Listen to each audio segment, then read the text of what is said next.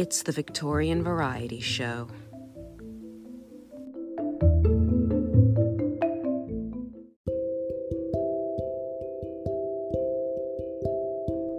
What were you doing with the Hittorf tube when you made the discovery of the X-rays? I was looking for invisible rays. What made you use a barium platinocyanide screen? In Germany, we use it to reveal the invisible rays of the spectrum, and I thought it a suitable substance to use to detect any invisible rays a tube might give off. He then detailed how he made the discovery. He said he had covered up the Hittorf tube with black paper so as to exclude all light, and had the screen, which was simply a piece of cardboard with some crystals of barium platinocyanide deposited on it, lying on a table 3 or 4 meters from where the covered tube was situated, ready to be used. He excited the tube to ascertain if all light was excluded. This was so, but to his intense surprise, he found the distance screen shining brightly. I asked him, "What did you think?"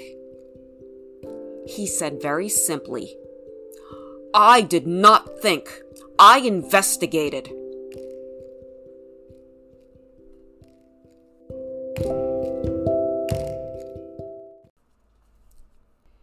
This is the Victorian Variety Show podcast, in which I take an in-depth look at aspects of life during the Victorian era that often don't get as much attention as perhaps they should in an academic setting or in media representations of that time period.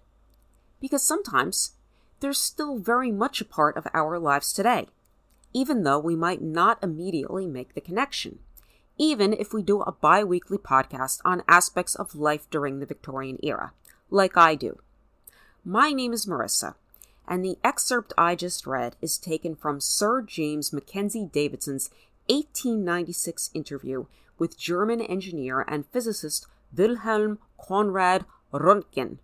I'm sorry if I'm mispronouncing that, which was included in one of the appendices to X-rays, an introduction to the study of Röntgen rays, published in 1914 by George William Clarkson Kay.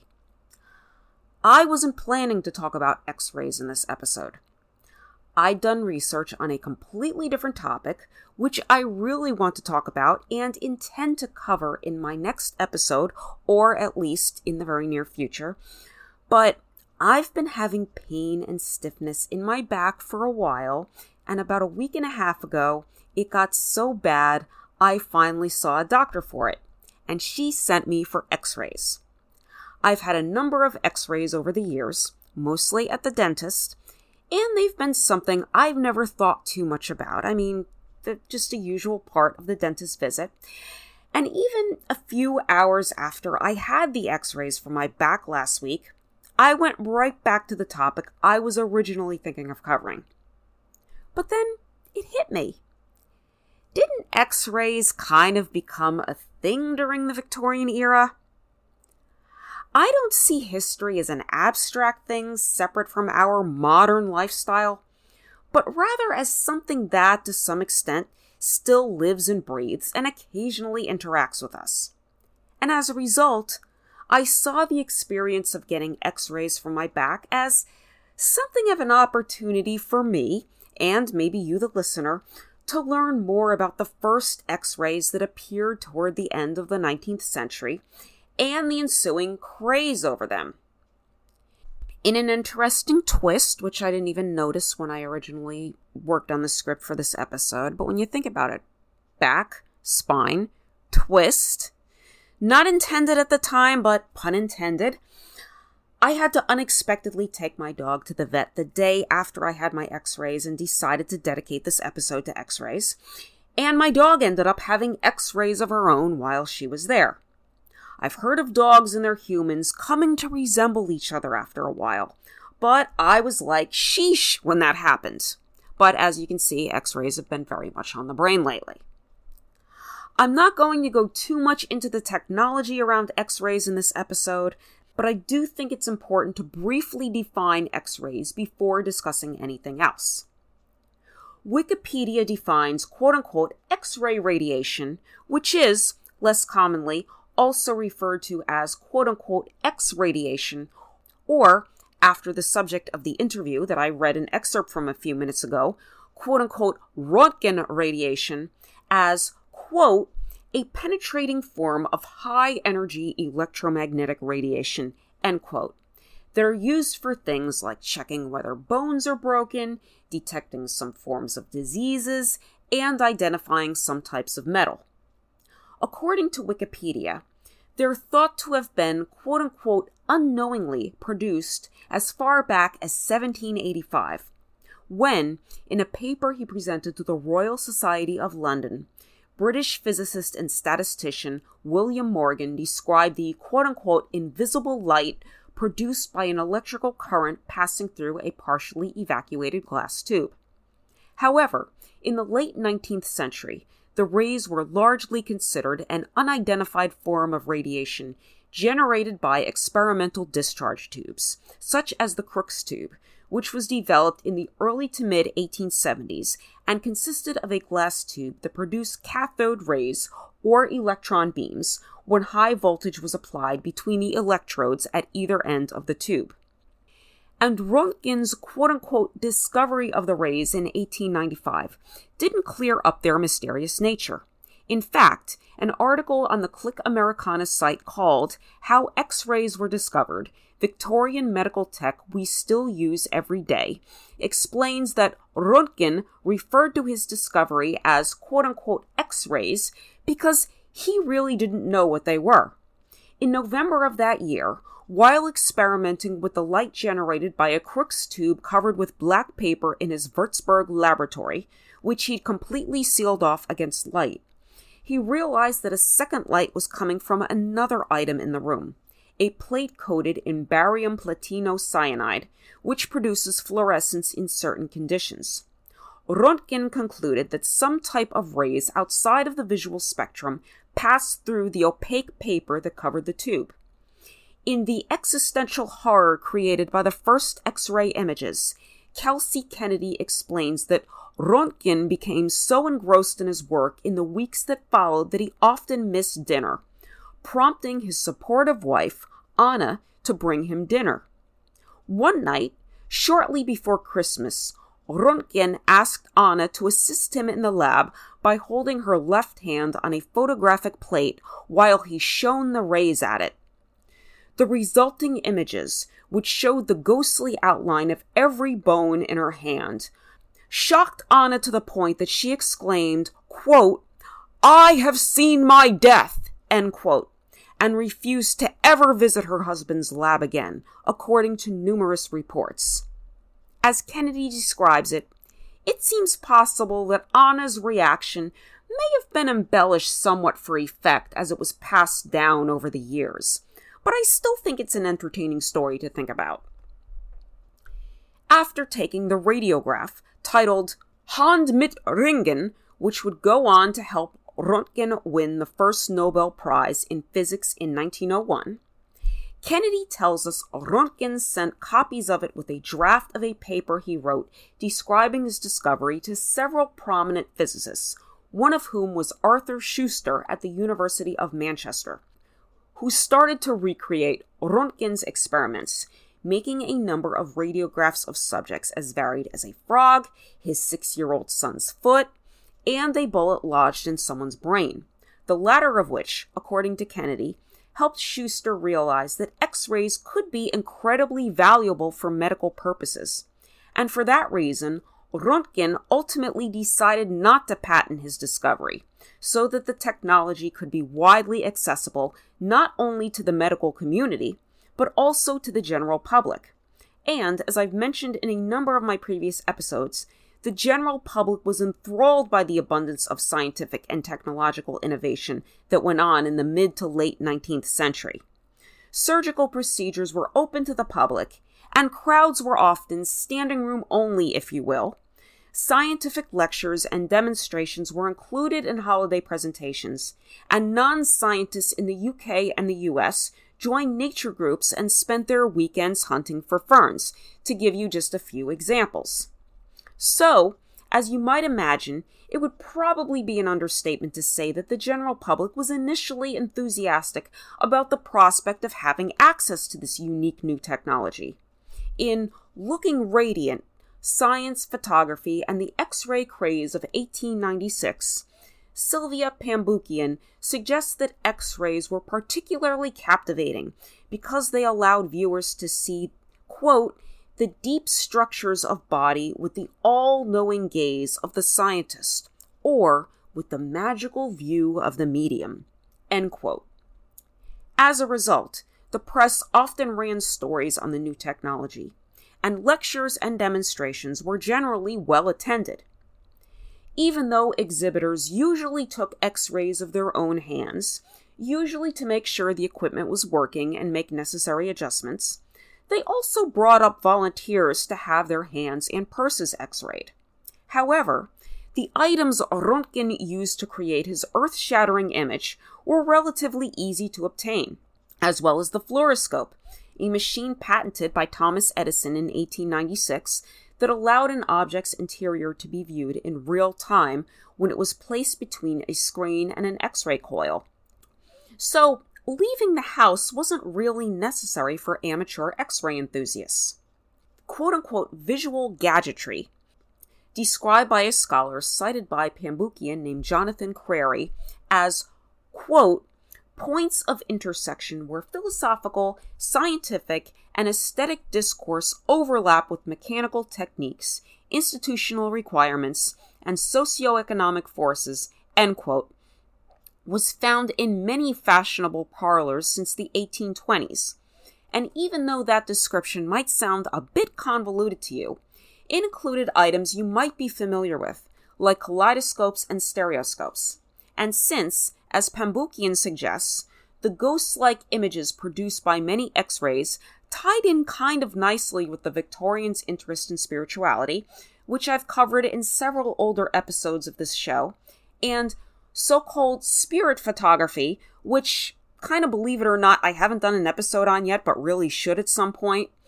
It's not a stretch for me to imagine a late Victorian party host whipping out some X-ray equipment after their guests had had a few drinks, or maybe got tired of sitting around one of the seance tables you may have seen in photos of Victorian parlors. Both the medical community and the general public recognize the X-ray's potential to diagnose and heal, so stories about them appeared in both specialized and popular medical publications. Even though a number of these stories focused on X-ray's potential for beauty or quote-unquote cosmetic purposes, such as depilatory treatments in which unwanted hair is temporarily removed. And as Pambukian notes, the British Journal of Photography printed numerous articles on subjects such as X-rays being applied to mummies, something which still goes on today because X-rays appear to be the most non-invasive way of studying things like mummies' ages, how they died, and what they were wrapped in. Images in these publications often were combined with descriptions that were intended to aid physicians. I'm not sure if these were inspired by Röntgen's image, but radiographic images of skeletal hands seem to have been especially popular, and Pambukian suggests that X-rays were bringing about a change in medical photography. She explains that, toward the end of the Victorian era, quote, the body is depersonalized and fragmented. Only the body part of interest is photographed, and the body is displayed anonymously. As Daniel Fox and Christopher Lawrence note, medical photographs of the 1850s and 1860s depicted appropriately dressed patients in domestic settings. But by the 1890s, conventions had changed and sitters were anonymous, often with blacked out eyes, naked, in plain backgrounds and fragments, with only the diseased area visible, end quote. In addition, Pambukian suggests that as X-rays came to be seen more and more as diagnostic tools, doctors began to value the images they were seeing on a screen over patients' testimony. So, I think you can see how the prospect of easily accessible X-ray technology excited so many medical practitioners and laymen in the early days, but also see some possible drawbacks. And, as it turns out, X-ray technology had some critics practically from the beginning. Since this was still the Victorian era, a time when modesty was encouraged and proper women wore skirts down to their ankles and all that, some worried about the X-ray's potential to show the naughty bits beneath a person's clothes. Others seem not to have been concerned so much about violations of modesty or of privacy, since the skeletal images captured by X-rays, often displaying only parts of the body, as I just mentioned in the excerpt, don't bear much resemblance to particular people. But because, as Pambukian points out, the skeletons symbolize the more sensational aspects of modern life for many, around the turn of the century, X-rays, which gave people close-ups of skeletal body parts, may have exacerbated a, quote, hyper-consciousness of physical vulnerability, end quote. In addition to the more abstract concerns raised by X-rays, concern grew about physical harms that they could cause. In the beginning, there was very little, if any, regulation regarding the amount of radiation that was being emitted. So burns, often referred to as quote-unquote X-ray dermatitis, blisters, and hair loss were frequently reported fairly early on. Kennedy notes that a woman with a broken hip who was X-rayed by her husband over a 10-hour exposure suffered burns, and Clarence Daly, an X-ray technician who worked for Thomas Edison, had both arms amputated after being exposed to high levels of radiation and eventually died of cancer at age 39. Pambukian refers to Daly as the first, quote-unquote, X-ray martyr, a term that was used to describe scientists who died studying X-rays. And, as Livia Gershon explains in The X-ray Craze of 1896, by 1910, a number of photographers and radiologists who'd helped to spread the word about X-ray technology had developed cancer, and some did indeed die. So Daly might have been the first recorded martyr, but he was most likely not the last. However, due to the novel nature of the technology, some attributed the potential dangers of X-rays to other causes. For example, a Pall Mall Gazette reviewer named David Walsh once likened X-ray burns to industrial-type burns and sunburn, or that dermatitis resulted from a lack of experience in using the technology rather than from the rays or poor ventilation in X-ray rooms. Pambukian suggests that, in part, Victorian-era scientists didn't quite understand how different X-rays were from other visual phenomena, but also, many seem to believe that the injuries caused by X-rays only emphasize the need to press on with more research, so that the pioneering sacrifices of the aforementioned martyrs wouldn't be in vain. As a result, even though the potential dangers of X-rays were starting to become known, and, thankfully, changes were later made. For example, scientists found new ways to measure the amount of radiation emitted by X-rays, and Gershon mentions that by World War I, 1914 and 1918, around that time, many doctors wore lead aprons and gloves when using X-rays. X-rays seem to have faded in popularity among the general public at the beginning of the 20th century, in part because they were a fad, and with fads, the novelty eventually wears off. And I don't know if overexposure is the right word, but this has probably happened to you. Like, for example, you've heard a popular song everywhere you go, and even if you like it at first, after a while the people around you are singing it, and you hear it when you walk in the stores and that kind of thing, and you just get sick of it. So it seems conceivable that something similar may have happened with X-rays. A writer for the Quarterly Review cited by Gershon noted that in 1896, X-ray demonstrations, quote, are repeated in every lecture room. They are caricatured in comic prints. Hits are manufactured out of them at the theaters. Nay, they are personally interesting everyone afflicted with a gouty finger, end quote. That's all I have to say for now. But I would love to know what you think about X-rays or anything else I've discussed on this show. or maybe what you might like to hear me talk about in a future episode. Email me at thevictorianvarietyshow@gmail.com or leave me a voice message at podcasters.spotify.com/pod/show/Marissa-D96/message. You can also follow me on Twitter at twitter.com/VictorianVariety1 if you don't already. And if you'd like to support the show financially, there are a few ways you can do that. You can buy me a coffee at buymeacoffee.com/MarissaDF13 or leave a donation on my Linktree at Linktree/The Victorian Variety Show, or if you're listening on the Good Pods app. I'd greatly appreciate it if you could take a moment to rate and review this podcast on Apple Podcasts, Good Pods, Spotify, Podchaser, Audible, or wherever you listen, as that will help this podcast reach more listeners. And finally, I would like to say thank you to my listener, Lucy Winborn, who emailed me recently and gave me some wonderful feedback on my episode of Victorian-era fainting culture from earlier this year. I am always curious about which episodes and topics resonate with my listeners most. And even though I love interacting on social media, possibly because I use social media to keep in touch with so many people these days, more so than email, it always feels special when someone takes the time to send me an email. So again, Lucy, thank you so much. And thank all of you for listening to this episode and for all of your support of this show. I hope you enjoyed my look at the Victorian-era X-ray craze. Admittedly, the past 2 weeks have been more hectic for me than usual, and I'm even putting this episode out a day later than I normally do. And even though I had less time to put this episode together than I usually do, it's been kind of therapeutic for me, weirdly enough, because it reminded me of the fascination that I felt every time I went to the dentist and got to see the x-rays that they took, even though, like I said, I usually don't think about them much, so usually I would forget about them after I took them, which is another story.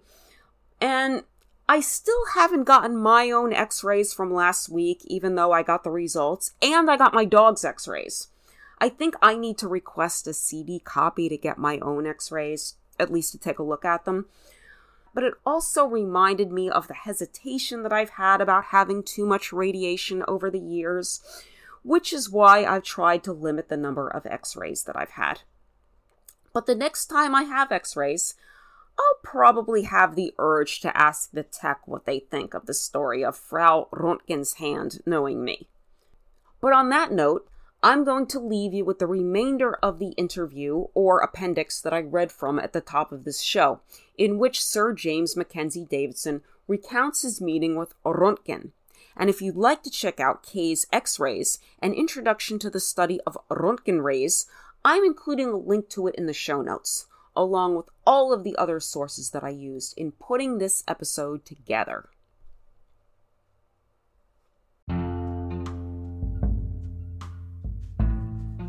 Incidentally, he told me how he had taken a photograph through a pine door which separated two of his laboratories.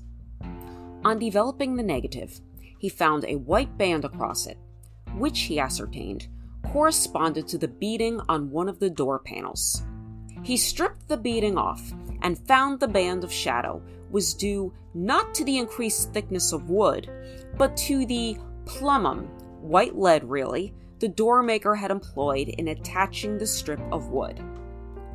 He seemed amused at my remonstrating with him about keeping the screen lying about in his laboratory. I told him it was a historical screen and should be preserved in a glass case. I hope he has carried out this suggestion, for the sudden shining of that screen undoubtedly led to one of the greatest discoveries in modern times.